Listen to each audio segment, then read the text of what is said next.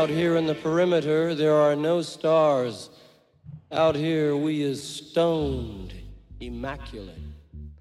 Hello and welcome. This is the C86 show. I'm David Eastaugh. As you know, we love a special guest. This week it's going to be the turn of the musician and songwriter David Jenkins, who I spoke to very recently to find out more about life, love, poetry and all that other groovy stuff. In the band, the Motion, so you're going to find out more about them and his life in music, creativity and much, much more. So after several minutes of interesting but casual chat, we get down to that exciting subject that was the early formative years and the musical awakening. Anyway, David, it's over to you. Oh, it would have to be the Beatles. I mean, I grew up in a household that neither of my parents were musicians. They were both involved in the acting and the theater world, but they both loved music. And my earliest memories, other than hearing the radio or whatever, were by the time we settled out here in California, which would be 1970, my folks were in a touring company of a Broadway show. And then their marriage ended, but I went back and forth for a little while between Los Angeles and San Francisco, where my father moved to. And so I always remember listening to records in either my mother's apartment or my father's place. And, it was of the time they both had Beatles records. And my mom also had a mixture of everything from Barbra Streisand to Bob Dylan and cast albums and show tunes and stuff. But the Beatles would definitely have been my formative musical thing. And I didn't really have any knowledge of them existing or not, just that I liked these records and I knew them, which at the time I think were Sgt. Pepper, Revolver, and Abbey Road were the three that my mom had. And that was my beginning of getting interested in music as a active listener. Yes. Well, that's interesting because I suppose I'd slightly caught a few of the Beatles films when I was very young. And obviously anything on telly at that time was it felt very precious because we only had 3 channels in this country. And if something was on, it was on and it was gone and it would be never seen again. So those Beatles films were very good. But I had a brother who was a bit older than me, 7 years. And in the kind of early 70s, he started getting a record collection. He was very into prog rock, like, yes, Genesis, Wishbone Ash, Barclay James Harps. But he also had 2 other albums which had a huge influence, which was the Beatles' Sgt. Pepper and also Goodbye Yellow Brick Road by Elton John. But I was mesmerized by both of these records because obviously he said, do not go into my room and play my record. So I obviously sneaked into his room. And would put these on, and at the time, you forget that the Beatles would have only broken up about 3 years before, but that was like another whole other world, wasn't it? When a previous decade when you're young feels like, well, that's just very old, isn't it? But I was mesmerized with the lyrics and the kind of like the imagery of the Beatles, Sgt. Pepper. And there was a song on it which I just still love, is Good Morning, which was on side 2. And I just remember that rhythm and that narrative that runs through. It's just incredible, really, to a young person. That's well, I mean, that's so. At that time, I'm absorbing those records, and then I listened to whatever's on the radio. Or if my mom learned how to drive when we moved out here, so I'd go in the car with her to run her errands. I spent a lot of time hanging out with my folks. My father eventually remarried and moved back down to Los Angeles, and I would just always be going around with them after school or when they were doing their things, or so I heard a lot of music in the car, I think, but I didn't start buying my own records until I was a bit older. But they knew that I was into it, so there would occasionally be presents for holidays or birthday of an album or a single. And then I think, around that time, probably as I got a little bit older, besides my Beatles obsession, I would just start reading about other bands. In reading articles or books about them, I would discover other groups. And then, that's kind of not long after that, of course, I'd already had a friendship with one of my future bandmates. And then when our third one came along, we all were sort of mutually excited about everything going on with music, but we all have the common language of being initially big Beatles fans. Yes, So, that's. And I was going to but say, with your parents, just going back slightly with your parents. So were they both quite bohemian then, kind of artistic, kind of bohemian types? yeah, I mean, my folks, my at the time, my mom was still pursuing an acting career, and my father was working as an actor. My mom also worked in various capacities as a production assistant. Worked before my time. Worked briefly for a company called Gross Court, which was Albert Grossman and John Court. They managed Bob Dylan and Peter, Paul and Mary and Odetta. My mom worked for them, I think around 1963, 64 for a brief spell. Probably why we had some Bob Dylan, Odetta, and Peter, Paul and Mary records that were promos in my mom's collection. Yes. And my folks were just, yeah, all their friends in New York were also aspiring actors and writers, and they knew some musicians as well. And then I'm actually uh, a woman that my mom went to high school with, who I've learned about over the years, and they're still in touch, is a singer named Martha Velez, who made a couple of really cool records in the 70s and who was part of the Woodstock community. So my mom always had an appreciation for music and has a nice singing voice. My father had a lovely singing voice as well, but music was more my thing, Yes. whereas acting and the other stuff. My mother ended up having a very long career as a casting director for feature films. So I grew up in show business, but the music thing was more of my thing. And the Yes. other stuff was, but it's all sort of interrelated. And then, so as far as my friends in the band, my initial friendship with my down the street neighbor Stephen Wolfson, who's the main songwriter and lead singer in The Motion. Stephen's parents just had sort of regular. His mom ran a family business that distributed uh, party picks and swizzle sticks and sort of cocktail accessories. And his father had been an attorney, but his grandfather had been a Hollywood screenwriter. And so he was always interested in writing, I think, from an early age. The musical thing sort of, we were both, met each other when we were like 7 or 8 years old. So we both discovered a lot of things together. When a few years passed and we were just, obsessed with music and, everything related to, that time in popular culture, obviously, whatever was on the radio and television. Of course, movies were a big thing for us too. So we were all, the year that we met our third bandmate, Paul, Star Wars had come out. We were all obsessed with that as well.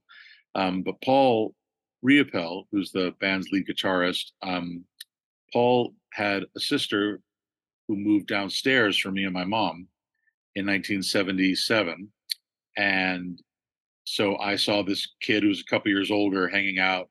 It's like, oh, blah, blah. So, we met down on the street or in the driveway or whatever, discovered that we were all into the same stuff. But his father, Paul's dad, that is, was a performing musician. He was a songwriter and record maker. His name was Jerry Riopel. And Jerry had a very interesting career in the 60s, as we later found out. He had done everything from being a side man for artists to becoming a session musician and a producer, worked with Phil Spector, signed as a writer to A&M, had a studio group. Like, he did every job you could do in the music business until he decided to start making his own records. And so Paul grew up kind of seeing all of that up close, like going to a recording studio, going to concerts, watching things be created, very much, seeing the process unfold. So by the time we all met, he had a bit more knowledge than we did, but we all had a mutual enthusiasm. We all, ironically, all played the drums. And then once we got together, realizing that something had to happen, after some initial forays into just singing along to Beatles records with tennis rackets to impress our friends, we had to make the leap, and they learned how to play guitar.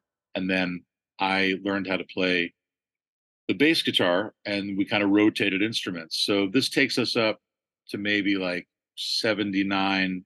We're like working in the garage and eventually getting it together to have folks over, play concerts in our backyard, but just still the three of us switching instruments and mostly learning on the job writing our own material. We weren't very good at learning other people's songs. As Yes. much as we loved it, we could not begin to figure out how we would play a Beatles song or something like that. But that was kind of the explosion for us, is that we had an in-house coach or guide to kind of check in on us now and then and see where we were headed. So Jerry was very helpful in that regard.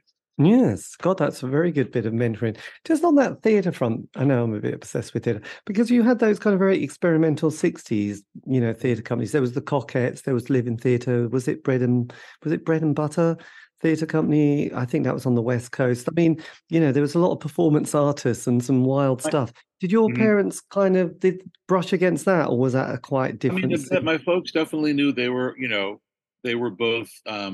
My mom had me relatively young. I mean, my mother only just turned 80 this past spring, so she was in her 20s, and my dad was a few years older. But they were very much in the mix with the people that they knew socially, just on the scene in New York, would be like Dustin Hoffman and Elliot Gould and people like that. Of course, Elliot was married to Barbara Streisand. Years later, my mom ended up working for her, like out here in Los Angeles for a while. So yeah, they knew. I mean, they were friends with people who were on the scene. Like my folks both had tiny acting gigs in a movie called Alex in Wonderland, directed by Paul Mazursky. Many years later, my dad and I would see Paul all the time out here in LA at the farmers market, which is a collection of little kiosks and stands near where I live. And Paul would always be holding court. So, like decades later, I sort of reacquainted myself with some of the people from my father and mother's early days, before I was really on the scene. So they always kept, connected to that time in their lives. I mean, regardless of where they're, obviously a lot of actors moved out to California in the 70s because this is where the work was, and television was kind of where a lot of people's income Yeah. was happening. So that's, what, the play brought them out here, but the TV work kept my dad here. And then my mom was working, doing various production and assisting jobs, and it kind of put acting on the back burner for herself. And then she ended up, like I said, getting a job working for Barbara Streisand and John Peters on the remake of A Star Is Born with Barbara and Chris Christopherson. She worked as an assistant to them, to John and Barbara. And at the end of that process, the director of that film enjoyed working with my mom and said, I need your help. I'm gonna do this picture. I need someone that can look at actors and help me sort through stuff. So she took that job, much to John and Barbara's displeasure. And then she started working, assisting the casting person on this next movie. And then that led to her career doing casting herself. And she did that just until a couple of years ago. So I grew up going to movie sets and TV shoots and watching plays staged. I've always been connected to that part of performing. But like I said, like the musical thing was around and an appreciation of it. But Yes. I, my mom had a guitar and had taught herself some chords, I think, way back when. But I did, I got more use out of it than she did. But she certainly still loved music. She still does, and my father always did as well. But I didn't have something like my bandmate Paul, where there was direct, there's a guy in the house who's writing a song and making a demo, and you're going to go watch him record it, and he's going to have, real people playing. And I mean, that was a huge deal for us. And also the kind of, like I said, at this point, we're all in our early teens and we're starting to get together. So you can cast your memory back to new technology at the time. Paul and his dad would sometimes do joint ventures and buy equipment together, because Paul had a bit of a career as a young actor doing some TV commercials and television work. So the money that he made from that, they put aside for him, but he was allowed to spend it occasionally on things he wanted. Like they wanted to get, they were the first people I knew that had a VCR and could record. So we would endlessly watch what had been on Saturday Night Live like the night before. So all that great early, first few years of Saturday Night Live, when the musical guests were incredible, we could watch those performances over and over again long before you had anything where you could look up, clips. And one of the other things that was a huge thing for us, just as a performance thing, was Paul's dad took us to see The Kids Are All Right here in Los Angeles when it premiered at the Cinerama Dome, which was amazing to only have had at that point. Like, I knew about the Who, they made this record Tommy, and I knew the song Pinball Wizard, and I didn't know much else about them. But then to watch The Kids Are All Right, all of us were there. It was like, what is going on here? It's incredible. And then not long after, there was a local, it may have just been California based, but there was a cable on demand service called On TV. And it was like you bought a decoder box and put it on your TV set, and programming would come through it. And it was literally that simple. You paid a fee and they installed this thing. And they showed what was probably not quite authorized, some version or a bootleg version of The Kids Are All Right on their service. Paul recorded it. And then I think every day for the next year, we would go over to his house after school and just watch The Kids Are All Right and watch the Who performing. It's like, that's like, we got to learn how to do more of that. So as a result, our little trio, which at that time we were probably called the Last Chance Band, Yes. we would run these concerts in our backyard, and we would have, smoke, fog effects, we'd have attempted smashing of things. We were obsessed with the Who's performance thing. And then Jerry and Paul bought a initial 4-track cassette Tascam Portastudio, which was like a revolutionary thing.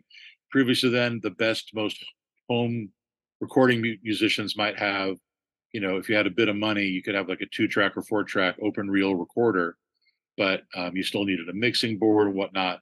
So the Portastudios were, self-contained 4-track unit that recorded on a regular cassette. The mixing board was built in. You just could plug directly into it with your instrument, or you plug a microphone into it. So we had a very elaborate setup with a microphone and another cassette recorder with a microphone set up to record drums, and then put all the instruments directly into the mixer. And we made a really polished demo tape for the time. I mean, we were 13 years old. Yeah. That one's not on Spotify. But sadly, it's just the quality. I mean, actually, some of it is pretty good as far as the playing and singing, especially for our age. But the quality of what we have left is pretty rough. Like, it wouldn't really sound so good up on a streaming site. But we hope someday to find the original version of it. Yes. But what we did is, we, again, because it was just the times and we didn't know better, we finished up making these recordings, and then we copied some cassettes and made a little label, and we just sent them out to clubs, in Los Angeles. So we sent a tape to this health food restaurant called the Natural Fudge Company, and we sent one to the Troubadour and to the Whiskey, to send it to places like that. Just, I mean, that's what you did, right? Like, or we thought that's how you did it. Yes. And we still didn't have a full-time drummer. We just, the three of us were taking turns. So two things happened. We got a gig at this health food restaurant, and we thought, well, we should really get a drummer. So Stephen went to a very cool progressive private school called Newbridge, and there was an older guy named Eric Satzman who was a drummer.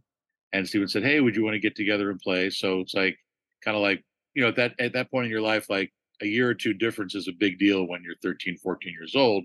But he was cool. He was into it. So this huge drum kit showed up, and, we started rehearsing with him. So we played this restaurant, packed it with our friends and family. Then we got a proper gig at the Troubadour. And that was pretty funny because our folks, had to drive us there and, help us in with our gear. But Paul's mom, Naomi, had worked for a decade at the Troubadour during its height, like mid 60s to mid 70s. She was one of the main waitresses there. And she actually is the waitress with the famous John Lennon incident of being kicked out of the club for heckling and all that. She had many classic moments, for a decade of working at that place.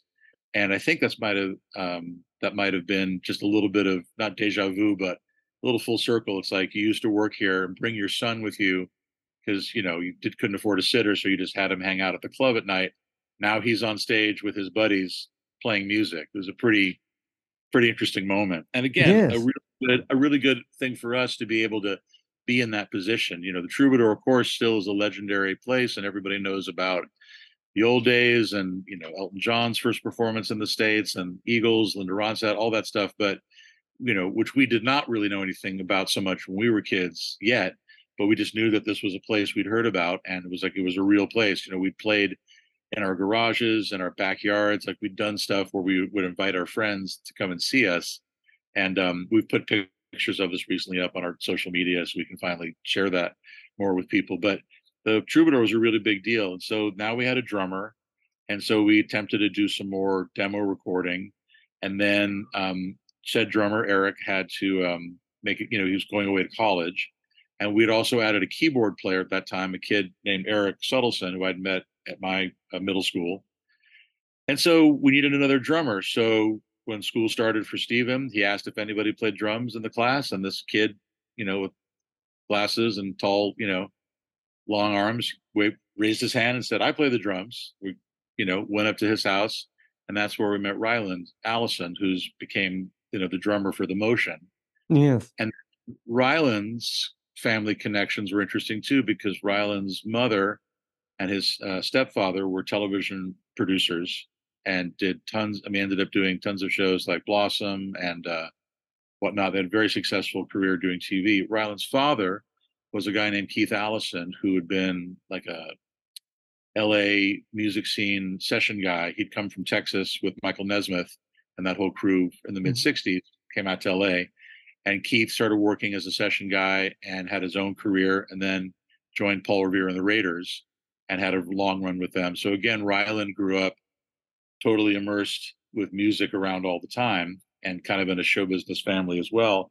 But music was his thing. And of course, he had his dad, dragging him along to things. So Ryland has many classic tales of growing up, playing Keith Moon's drum kit and hanging out with all these guys. His dad and Ringo were very good friends for years. So sort of interesting thing. And funnily enough, I didn't know some of this. We knew when we were kids, but I did not know till relatively recently some of the escapades in terms of, Ringo showing him stuff on the drums and him getting sort of firsthand, instruction.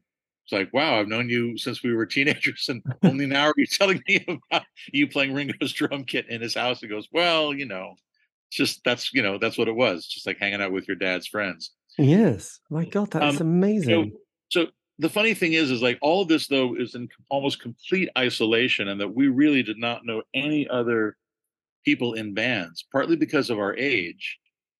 I knew some other people at school. We all did, like other people that played musical instruments or that were stuff like Stephen and Ryland went to this private school together, Newbridge.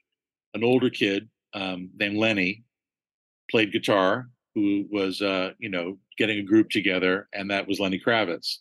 But at that time, he was just an older kid who was like talking a big game about all his plans and dreams or whatever. And it's like, okay.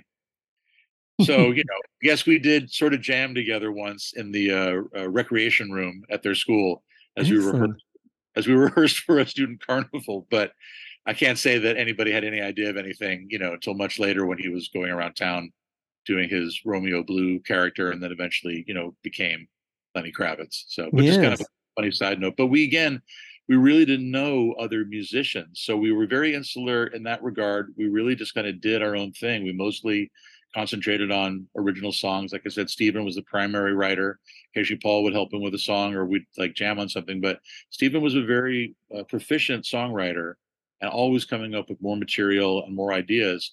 And so the demo tape that, Pat posted a few weeks ago, what happened there was we realized that we wanted to do something proper, like make a real recording of us. At this point, the keyboard player had left because he was more interested in playing baseball at school and didn't really want to focus on music.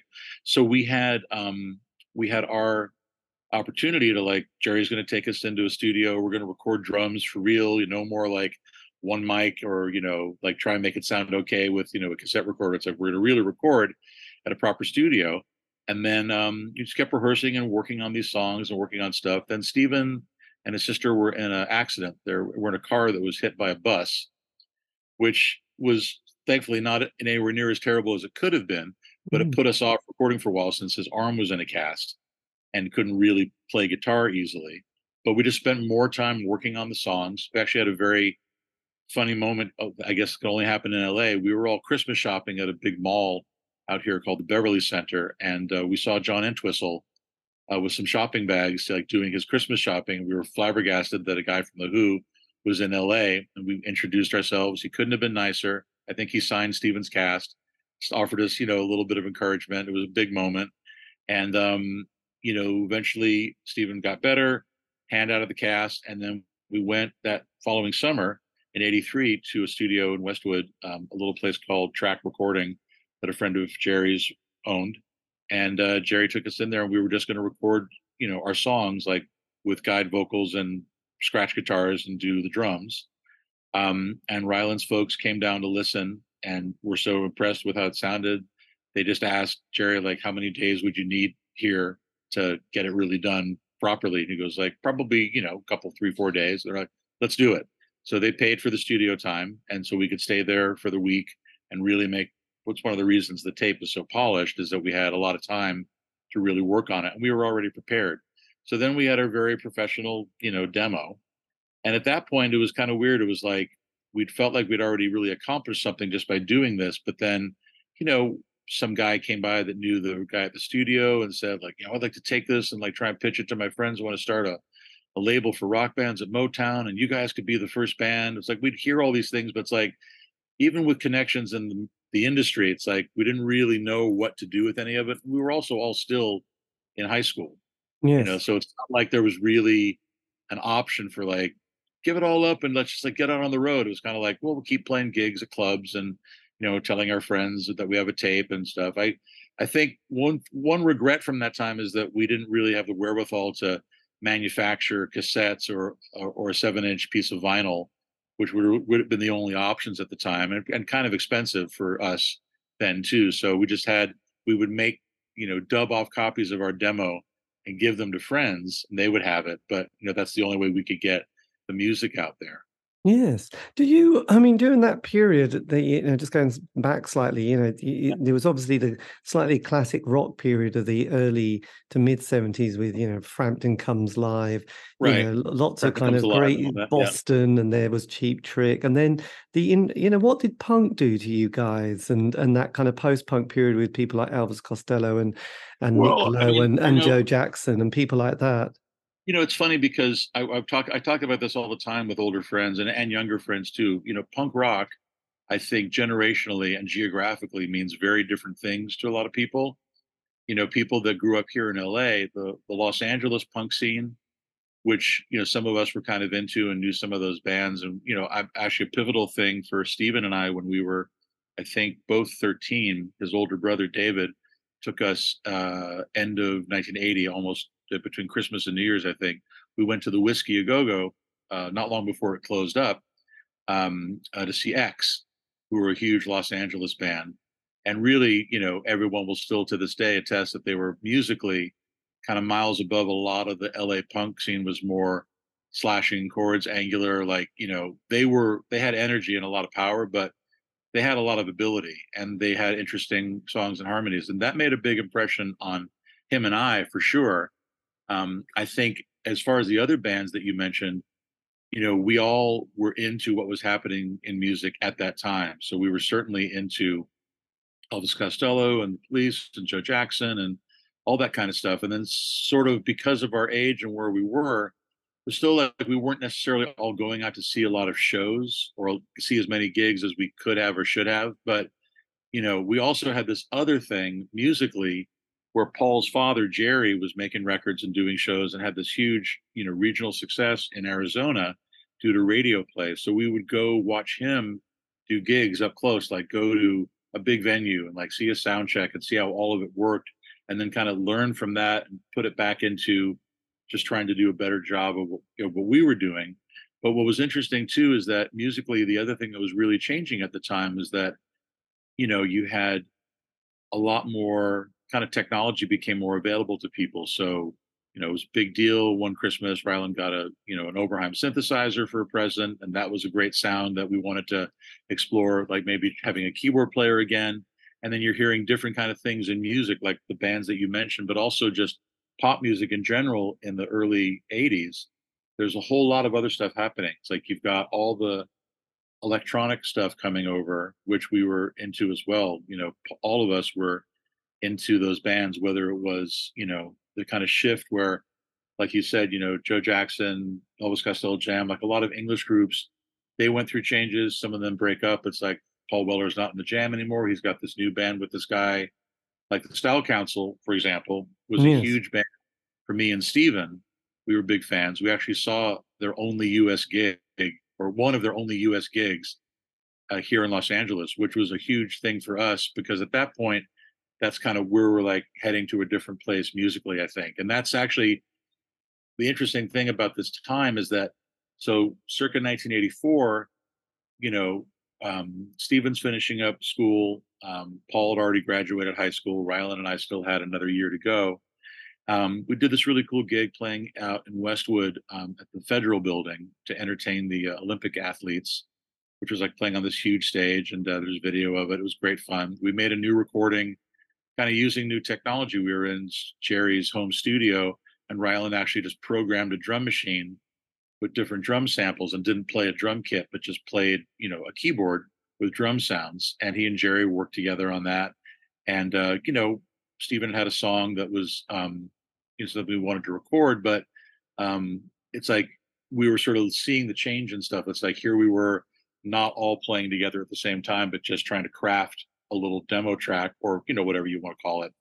And it was just, you know, there's also changes coming up too. It's like Paul ended up not in the group after a little while because he was going through kind of some life changes, like, you know, figuring out what's next for him as far as, you know, you're done with school and it's like, what are you going to do? You know, because I don't think there was ever an option for us to think of the band as being something we could pursue as a way to make a living. Plus, Stephen had already, you know, forged a path to going to university and getting a degree.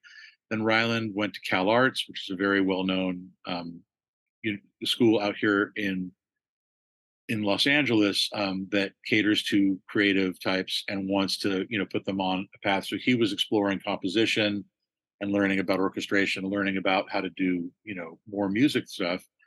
And Stephen and I ended up, you know, staying together and having two other bands after sort of this initial disbanding of the Motion per se. But it's also just the times, you know, it's like everybody's sort of like, there's all this new stuff going around. There's new sounds, there's new Yes. ways to look at things. And that was a big thing for us. I think Stephen and I maybe had the opportunity to stay working together for the next 4 or 5 years because we both shared a lot of interests musically. And so we just worked with other people that we knew through school. In my case, I found us a keyboard player and a drummer that I'd known for years. And we just did, you know, another band for a couple of years called Man on Fire. And then that went away. And then we did another band called 10 Feet Tall. And then Stephen met a singer-songwriter and wanted to just work as like a folk duo. And that kind of was the end of our time working together. This takes us up to about 89, 90. And always still remaining friends. I mean, there was never a period where we weren't friends with each other. It was just the music thing had gone away, but the friendship never did. And I'd always said in hindsight that the friendship was the reason the band came about in the first place. So the friendship was going to remain even if the band didn't. But then periodically there would be get-togethers for, you know, the hell of it or someone's birthday or whatnot. And then the two things that really led to us reuniting were I started making a record of my own almost 20 years ago, actually a little bit longer. And as a surprise, I invited Stephen, Paul, and Ryland without telling anybody what I wanted them to do. Just, hey, come to the studio on this day. It's like, I want you to do something with me. So all of them showed up, as did Paul's parents. And we had a reunion, which was great fun. We recorded a very old song from our initial childhood demos and just had a great day hanging out. And then I think we talked about doing a gig for someone's birthday. It might have been Paul's birthday. So we did that. And then this is basically like reintegrating into being in a band together. But it took a little while to like start it back up again and kind of get into the mindset of what are we doing? Like, are we trying to relive our childhood? Or are we trying to be who we are at this age? And so, you know, two things happened. We did some of that. And then Paul's dad was doing return to his big New Year's Eve gigs in Arizona at the Celebrity Theater, which is like a 3,000 seat in the round venue that's been there since the 60s. And he invited us to open up for him. So we had a gig on New Year's Eve where we played to a sold out crowd. And most of them were completely unaware of us. I mean, they maybe knew that Jerry's son had a band or something, but it was great to play to basically a bunch of strangers. Although all of Stephen's family came out, as did my mom and a bunch of our pals. I mean, it was a great night. And after that, we decided, hey, let's make a record. So we started making a record with a couple friends of ours, and Yes. then that's the what became Whatever Pleases You. And at the time, Ryland was about to become a father, so he sort of ducked out after the initial tracking and had to focus on his kid coming. And then, we finished up the record, and didn't really know what to do as far as promoting it. And again, it's funny to think how things shift. Like now, in 2023, here we are getting people interested talking about us as a band that used to be and exists again. But people can hear our 40-year-old demo tape of our teenage years, as well as the record we made 14 years ago. And it's just all easily found at various streaming sites. But in 2009, the conversation was, well, are we going to press up CDs? And then, vinyl is so expensive and I don't know, or should we make, it was like, we didn't really know quite what to do, because also, again, at that point in your life, everybody is locked into some kind of job or career. A couple people have family obligations. It's like, you can't really just drop everything and start being a group again, other than you can get together and play for fun. So that took us a little bit of time to figure out. We did a couple of gigs where we'd have different guests. We had a different drummer for a little bit because Ryland couldn't do it. And then once that all got worked out and realized, like, let's just have fun again and not worry about anything else, that's kind of where it came back. And that's where we are today, is that when we do a show, it's a lot of old friends and family, but we've got new friends and new fans as well. And doing something like this makes perfect sense, because here are you, thousands of miles away, just seeing a post about something from someone that you're connected with through something else. You go, oh, this is interesting. And you listen to it and you're like, well, this is cool. It's like, well, what about this? Or like, where does this fit into everything? Yes. And that's kind of, I think, one of the things that's happened. Obviously, social media has infiltrated every aspect of our lives. And in the best sense, we're connected here through this link up, having a chat about something that you're curious about. And I'm giving you the story, with all these details that you would never have known any other way, because no one's going to write an article or publish a book on, a group from LA that never, went anywhere other than LA. But it ties into all these other things of, like, there's always, like, we would be very fascinated to read about some group, from, Manchester in 1966 that cut 2 singles, and then everybody just went back to their job, at the factory. Like, we would be curious about, like, oh, that was such a good song. It's like, what happened? It's like, oh, we couldn't really get anything going. Yes. And I kind of feel like we had a little bit of a version of that, with sort of being a little bit of a big fish in a small pond, meaning our little section of Los Angeles. LA was teeming with tons of stuff, but it's like we were just in our little world. We only knew, like, the stuff we knew. We didn't know other bands or really, network with people or anything like that. We just kind of did our own thing. And so, funnily enough, some of the musicians from our time, like from our scene, gone on to great success. One of my high school mates was Rami Jaffe, who's been in the Foo Fighters for years, and prior to that was in the Wallflowers, and he's still a Motion fan. Our old friend Josh, who was one of the guys that started the band Warrant, he actually filled in and played guitar with us a couple of years back. It's just kind of funny. It's like how it all comes in a big circle and people's lives go in different directions, but it's like they can have a commonality of something that they liked when they were a kid, and then they find a way to, reconnect with it. Yes. It doesn't mean we're getting a slot opening up for the Foo Fighters or anything, but it's nice. No, it but wouldn't be crazy if Rami played our demo for those guys. No, but it's interesting because I think there is a sense of, I don't know, archiving, but there's also a sense of looking back at a scene, not necessarily with rose-tinted sunglasses, but sometimes thinking, actually, that was quite interesting. Things, because for a long time, the 60s had this great, God, the 60s, if only we were born in the 60s. The 70s got a bit of a bad deal. And then people are going, actually, the 70s were quite good. And then rejigged it a bit. And the 80s, there was a certain narrative with the 80s. And then suddenly there's been like digging down and going, actually, because I found that people would sort of talk about the 80s, and I thought that's not my 80s at all. I was into Right. indie pop, I was into the Smiths and all these Yeah. jingly jangly bands. And then, there's been lots of books that have started coming out about all these scenes, and they get very specific because you talk about bands who didn't last long. There was a film that was made last year on a band called Rima Rima, who only Mhm. lasted for 8 months and put out one EP, and someone made a film about them because Right. it was kind of a fascinating story. And when Yeah. you see the film, you realize there's quite a lot. But that was the first band that got signed to 4AD Records. All the members Oh, kind of went on to other things. There was right. and the film also mentions this guy called James Elliott who makes perfume, and he has a Mhm. sort of a neuro thing that goes on that means that when he hears noise, it kind of create, he can Oh, is it synesthesia? synesthesia. Yes, he Yeah. has that. So he's made a perfume about from this band's record called Rima Rima, and Oh, wow. and and so there's this kind of again, from this nothing, almost nothing, comes this kind of like amazing history, and you just Yeah. unpack it, and then you watch this fascinating film about a band that basically probably only sold 500 EPs, but then Right. they found other bits and pieces. They put Sure. together a compilation. They've even Well, managed that's to. the beauty of it is that you made something. Of course, we've seen other examples of this with, greater or longer reaching impact.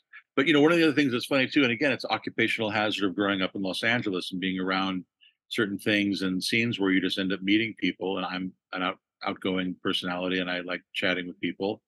I went, uh, I went every Tuesday night in the early '90s here in Los Angeles to a club in Hollywood called Raji's, which was in the bottom of this dilapidated hotel, and it's just a place where bands played. And yes, there's a big famous picture of Nirvana playing there and all that, but there was a band that played there every Tuesday night for almost 2 years called Continental Drifters. That was at different points several people from other bands, people from the Dream Syndicate, the DBs, the Bangles, Cowsills. They all became and still are very good friends. And so all these years later, like a parallel world where we were, bands that we grew up listening to or looking at, it's like, oh my God, it's like, I love this band, or so it's like, I'd love to meet so and so, or it'd be so cool to do a gig. It's like, I've become friends with all these people over the years, just in the most roundabout ways. And, that they are sort of intrigued about like, oh my God, I saw this thing of your old band. It's so cute. Like you guys are jumping around with your, smoke bombs going off or whatever. Like I would have, couldn't even have dreamt about having that conversation with somebody like that back then because we just didn't know any of those people. Now that like enough time has shifted and you're sort of friends with people in a different way. And again, because of like people can look back, like you said, someone might talk about the 80s in a pejorative like, oh well, the 80s are like, well, that's not what I remember. Or it's like there are all these cool bands and all this cool stuff. And I think that it's also the difference. I suppose that another thing that the internet has done has been a bit of a leveler, and that people used to look at things that's like, oh well, it's like a big popular success. Like, you know, one thing about 80s bands that had big hits, that really made an impact is that back then it wasn't just, the radio and the record sales. It's like MTV was a huge thing for all of us too. We all watched it all the time.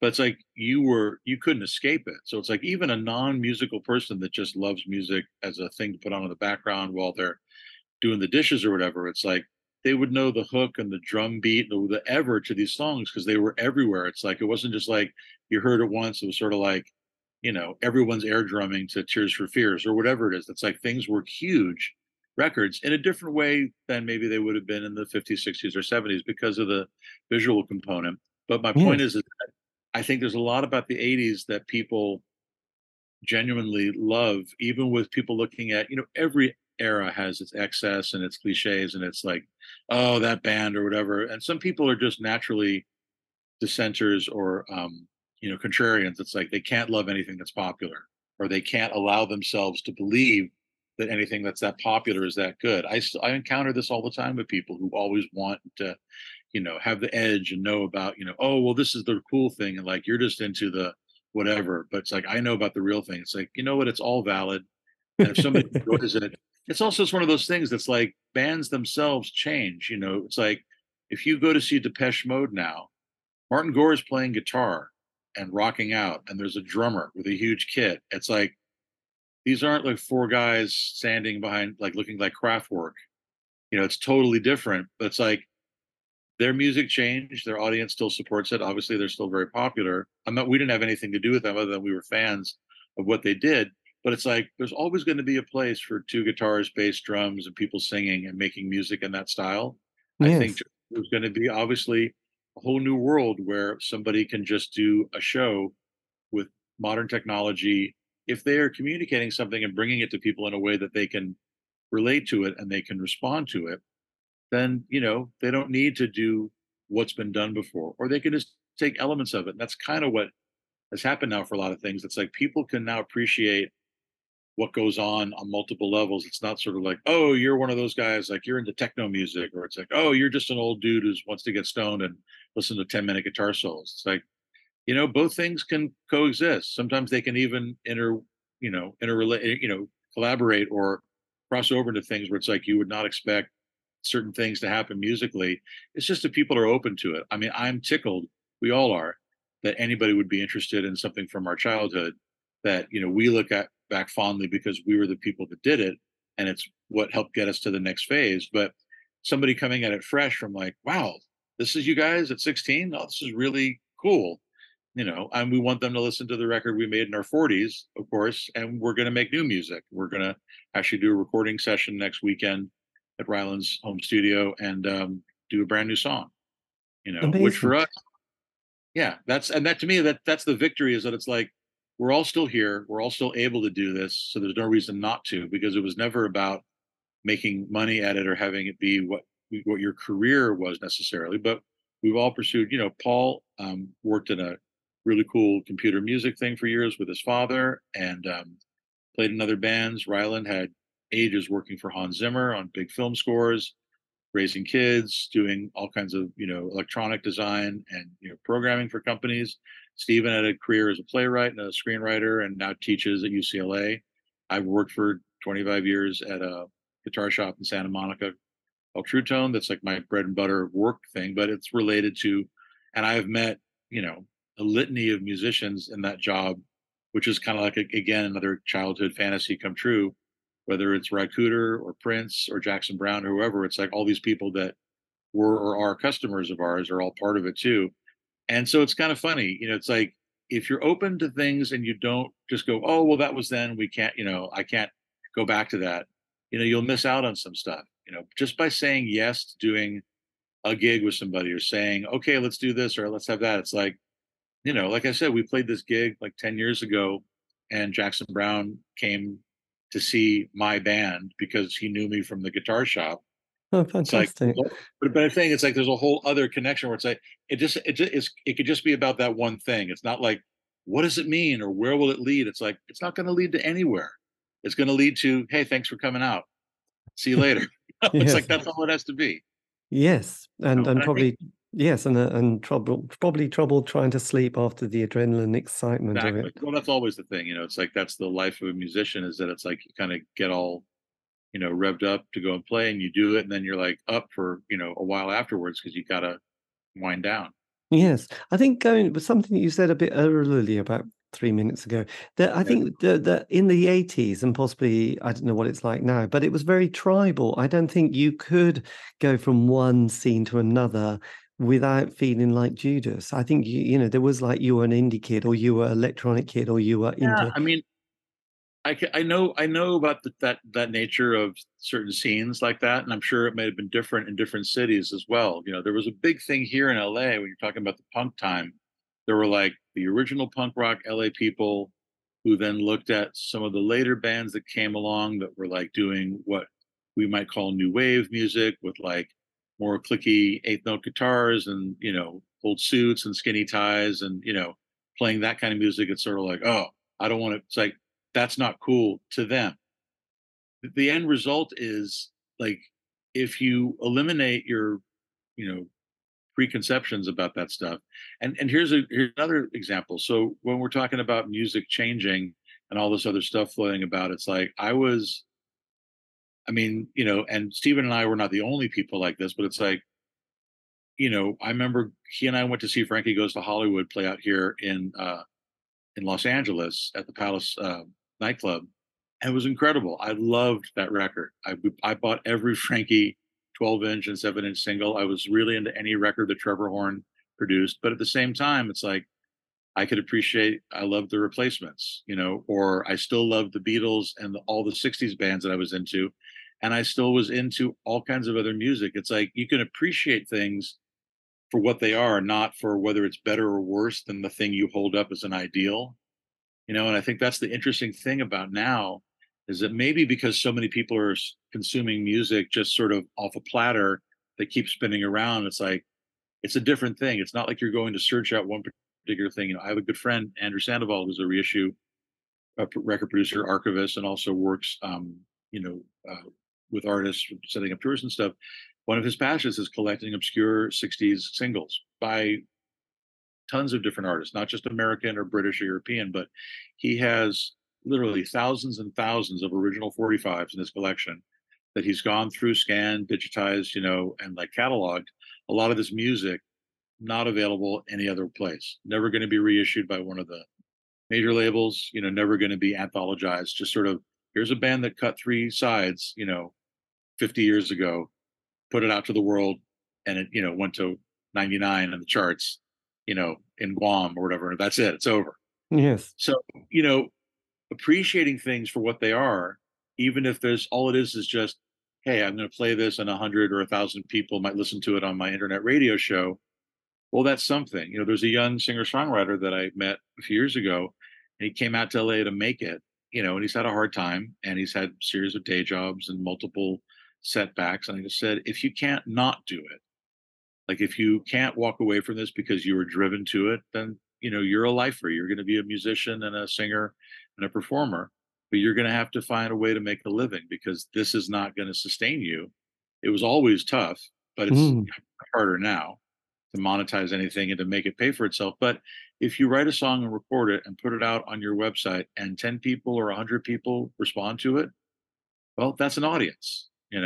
I have no idea going forward. Obviously, we can look at the historical examples of how things have changed and how the music business and everything is so different, but nothing's ever going to stop people wanting to pick up a guitar or a drum or a piano or something and have an idea and then find some way to share it or communicate it. I mean, obviously the methodology has changed and the way that people consume stuff has totally changed. And I don't expect to ever make any money playing music. I never did. But no. I know that when people look, that band that you mentioned, that this guy's made a documentary about them from their brief moment. The last thing any of them probably would have thought was like, who would even know about us? Or it's like we barely made a blip then, but it was obviously the beginning of something. 4AD was a huge, very influential record label. Yes, but it's like the fact that all these years later, somebody is taking the time to tell their story. I think that's fascinating. It is fascinating. We love those stories, and almost the more obscure that is the better. That's the thing that right. It's that discovery. It's like you want to know what make things tick. Pat Thomas also, does tons of anthologizing and archiving and stuff, and just digging through and finding out the stories sometimes. Like I said, it's, again, also it's the strange interconnectedness of things. Like I mentioned, my mom's high school friend, Martha Velez, who made records. I literally just got a copy of her. She made 2 records, one called Friends and Angels, another one called Escape from Babylon. And so this is a friend of my mom's from high school who in the 70s made a record with everybody from Eric Clapton and Jack Bruce to Paul Kossoff, and then made another record a couple years later with Bob Marley and the Wailers, right? And I did not know anything about this woman until years later. But my friend Pat was working on this project, this research thing about Van Morrison, and he wanted to get in touch with Martha. And I go like, oh, it's funny. My mom they grew up together. He's like, wow, can she connect me with her? So he ends up having this conversation online with Martha last year about her time working with Van Morrison, just specifically about just, working together. Mm-hmm. And it's an interesting little bit of like, just because if you are receptive to how people come and go in each other's lives and how they interact and how they end up working together for a moment or not. Again, another friend of my mom's from years ago is a woman named Ruth Ann Friedman, who wrote the song Windy. That was a big hit for the Association. And Ruth Ann got back into music about 15 years ago, thanks to Devendra Banhart and some other people. And she asked if I would play bass with her because my mom mentioned that I was a musician. And so I did. And I ended up reconnecting Ruth Ann with Van Dyke Parks, who I knew, who she had not seen in years, and Jackson Brown, who she had known many years ago as well. And we ended up finishing making her record in Jackson's studio with Van Dyke. This has nothing to do with emotion, but it just No, but it's a it great. illustrates the story because that's that same gig where Jackson came to see us play is where Ruth Ann was there, and they were talking. She's like, "I need a place to record Van Dyke playing piano." He's like, "Go call my studio manager. I'll set it up." She's like, "Really?" It's like, "Yeah, old times." So it's just us being in a band as kids and then reuniting as a band in our middle years. Just to me, almost makes perfect sense. I mean, it's a special thing because you're never going to have anything like a lifetime connection, which is what we all have. We've all been through so much together. So many ups and downs and waves of just normal life existing. And the fact that we have this musical thing is great because a lot of people have a band when they're young and then everyone goes their separate ways, and then it just turns into like some weird high school reunion where it's sort of like, oh my God, that guy, that was Yes. never a problem for us because we never stopped being friends with each other. I think Yes. that's the biggest thing.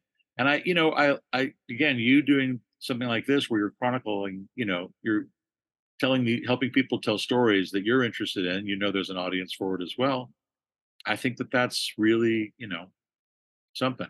And Yes. for us, Well, for us as a band, I mean, we now nothing seems too ridiculous. It's sort of like, hey, let's go play a gig here. Okay, cool, let's do this. Or it's like, as long as it's something that we can all agree on and it's fun and we can fit it into our lives, then we want to do it. So, next weekend, Paul's coming out here from Arizona, going to stay for a couple of days. We'll record, go out to dinner, crack each other up, tell stories, and then make a plan like, oh, we finish up the song, we'll put it out. Like, so let's go play a special show somewhere. Like, we're working on trying to get a gig with another friend's band to play someplace cool again, like the Troubadour, like to kind of go back to like a big proper venue with a real stage and PA and everything just for fun. But, I'm up to whatever. I get in the car and drive to Arizona and play some gigs there, or just, be open to whatever could happen because it's not over yet, and as long as there's still something ahead of you, then you've got something to look forward to. yes, absolutely. I mean, just going slightly just back again, because we talked about the punk, the post-punk period, and then the year 83, which is a Yeah. major moment. The Smiths appear, for 5 Right. years, from 83 to 87. Were the Smiths, did they come onto your radar? Did Well, that in Los Angeles, they had a huge acceptance and popularity at the big local, I guess we call it the alternative radio station out here, K Rock. Yes. Really embraced them. I mean, like college radio did as well, obviously, but we all listened, to that station out here. And I mean, I know Stephen and I did for sure. And I'm pretty sure, I know Paul was a fan as well. I would imagine Ryland was too. I went, there was a great big indie record shop near where we all lived called Aaron's, and they would get all the English, records in, the same week or the next week. So it's like, it was, oh, the new Smith single is out. Or it's like, oh, you got to hear the B-side. It's like they were a huge band, still are for me. I think those records are great. And it's funny, again, one of the happy accidents for me, I've become friendly with Johnny Marr over the last decade. When he's in Los Angeles, he comes to our shop, Santa Monica, and he's bought guitars and hung out. And I've met his son and his wife as well. He's a very nice guy. And Yes. he's, opened up a little bit and cracked a few jokes and told a few Smith stories, but just over after years of getting to know him a bit. But it's funny because those records still just take me back to that time. And I think that they really hold up, And of course, the Smiths are like frozen in time to some people because it's like, well, it's just this short period. And then, certainly it's not like Morrissey didn't have a huge career. And I like quite a few of his records. I mean, not every one of them, but Johnny has done so much other music. But his solo thing has been, I mean, I've been a few times to see him live and it's great. And I think that it's funny, the impact again, like they're also a band that was very polarizing for a lot of people because if you weren't, or people I know were still like, oh, I love the music. I couldn't stand Morrissey. I couldn't take his voice or those lyrics. Everything's always like, oh, what was me? It's like, But if you're a teenager and you're going through awkward times and you're feeling isolated or alienated or alone, you can totally relate. And if you're in your 50s and you're just listening back to it, it's not like, oh, let me go back to those old days where I was thinking about, how sad I was. It's just, but that music, there's something about it that I think is very special and personal. And that's the thing, that era, there was a lot of emphasis for some people on making these big, explosive, booming, overwhelming records. And everybody was sort of doing that at a certain point because that's what the radio was playing and everybody wanted to get the attention.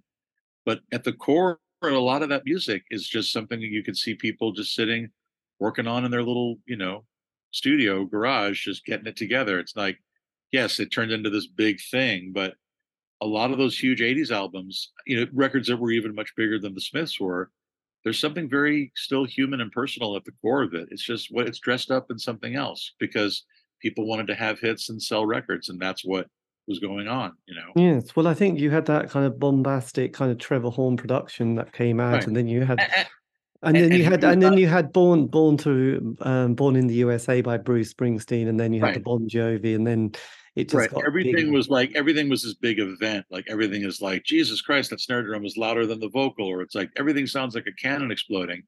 And I guess people were just trying to like be heard and get the attention. And it's funny because everybody fell into that. And then it wasn't always obviously the best approach. It's not like every one of those records worked as well as it could have. And some people, especially some older artists back then, probably just fell prey to the label guy and everybody saying it's like, you need to work with this person. We need to get you something like this to make you relevant to these people, which, some people had success with that. And some people probably wish they'd not taken that advice. But that's kind of interesting because I thought about that very subject, because I think sometimes an artist who has a success in one decade and they have that 5 year and they're on the zeitgeist, and then there's a little bit of a moment, and then they have the next decade and the scene has changed.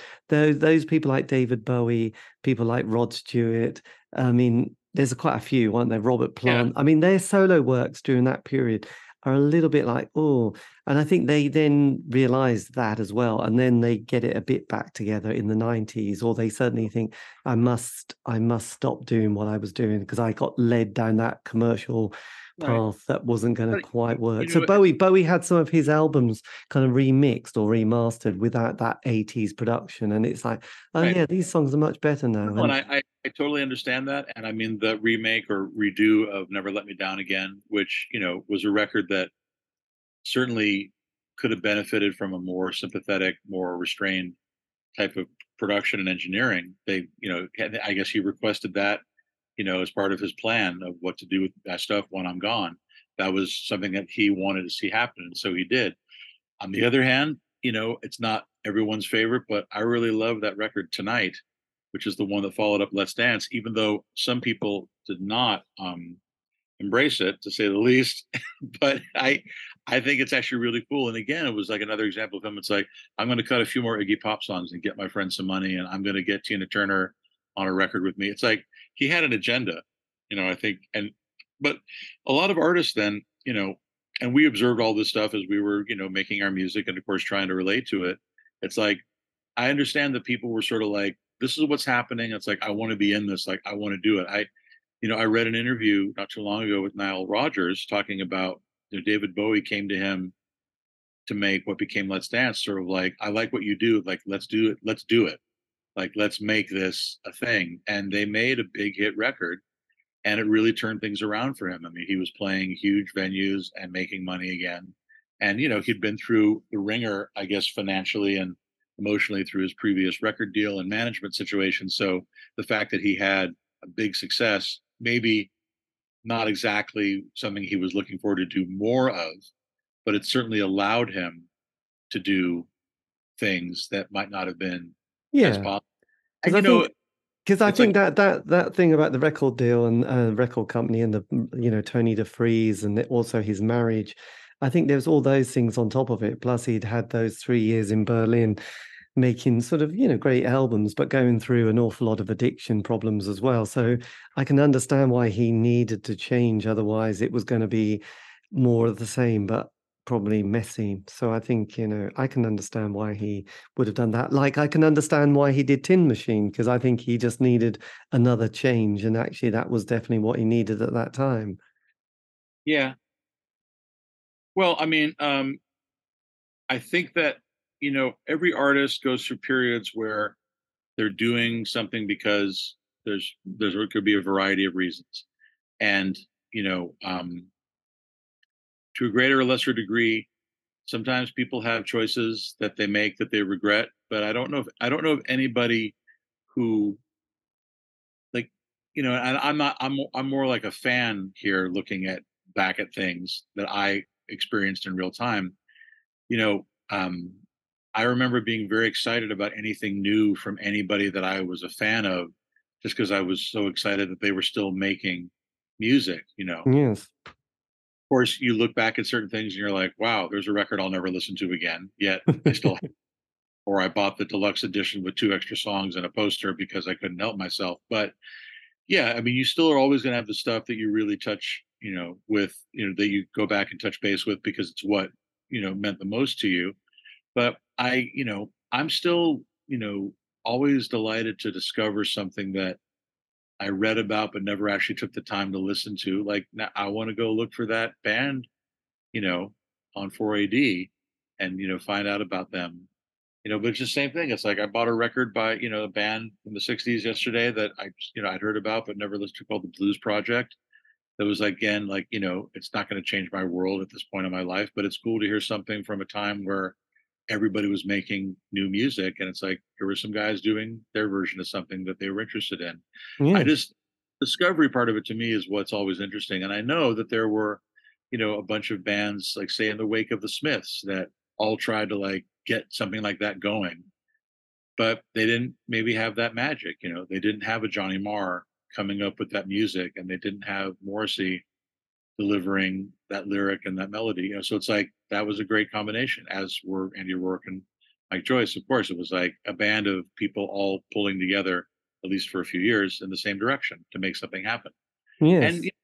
and and whether or not, you know something being rediscovered years later, like on a very, very tiny level, say my band, if somebody comes to it cold and likes it for what it is and has no preconception or no relation to it, just like, wow, this is cool, like I would have gone to see this back then, you know then to me it's like, well, that's a victory. And it's about nothing else other than the fact that, people make music for a variety of reasons, but I think at the core of it, people make music because they have something they want to express or communicate. And if other people pick up on that and they enjoy it, then that's great on whatever level. Yes, absolutely. No, but just on that thing of archiving, there's, Cherry Red Records in the UK. I mean, and I don't know, what they're like in the rest of the world, but they're always bringing out all these compilations, and they've obviously done a lot of the 60s. They seem to always have things there, the 67, but they're really going through the 80s stuff now, and they did the C86, then they went up to C91, now they're going back to C85, triple CD box sets, which have got, the most obscure songs and flexi discs, and people never been able to hear before, and they put those compilations out. And then they did a 7 CD box set on Manchester from a sort of a small period of time, and then they did a 5 CD box set on Liverpool from a small period of time, and then Sheffield, and people are archive. And then there's another guy who's just started a record label called the Precious Recordings of London, who's putting out John Peel and Janice Long sessions from the late 80s and early 90s. And then there's a guy in America called Cloudberry who puts out these obscure indie bands from the 80s that he discovers. And then another person in Germany doing Fire Station Records, and he's finding bands. So people are just enjoying, thinking, oh, look, this band have done a few singles. I'll put a compilation together 30 years later. And suddenly, bingo, that band is suddenly like, my God, someone wants to put our music out. This is fantastic. So I think it's all very valid, because there is kind of genius in a lot of those songs. That's my And theory. I think in the context of, like, when you look at what else was going on, you see it. It's like I said, for all the stuff that we were into and all of our influences, I don't know that you wouldn't necessarily hear some of that in the music we were making or recording, but we were certainly absorbing it all and listening to it. But it's like that's the thing. It's like I'm amazed sometimes when I find out that so and so is a fan of somebody, because I wouldn't think that they'd find any common ground musically. But they are, or somebody's sort of like, oh yeah, that's my favorite guitar player.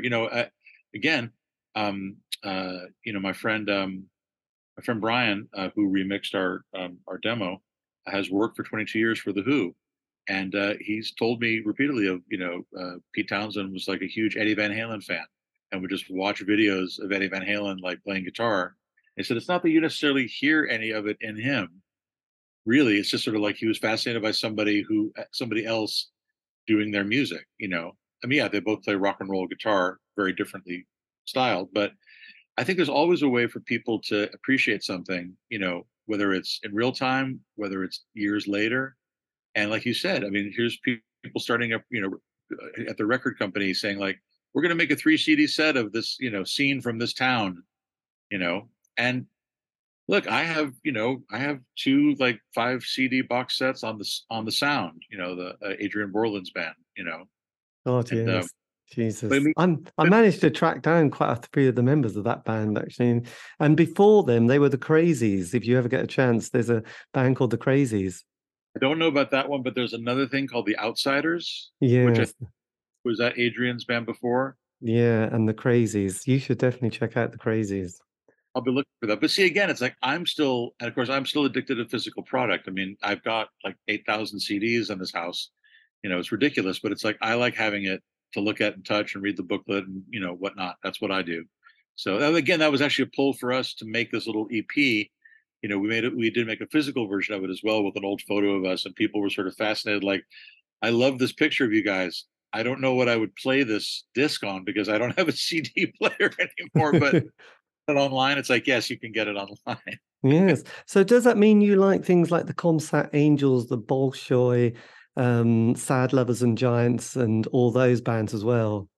Don't know. I do know the Comsat Angels records. I have all of those, and I was into them. My friend had a band that was a bit like them,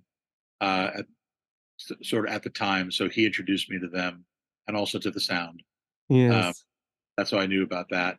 And but again, it's like I'm always rediscovering stuff too. So I'll probably go and check out some other stuff after this chat today. Yes. Well, listen to the Bolshoi with Trevor Tanner and Paul Clark, because yes, that'll blow your mind when you hear them. You'll just go, oh my God.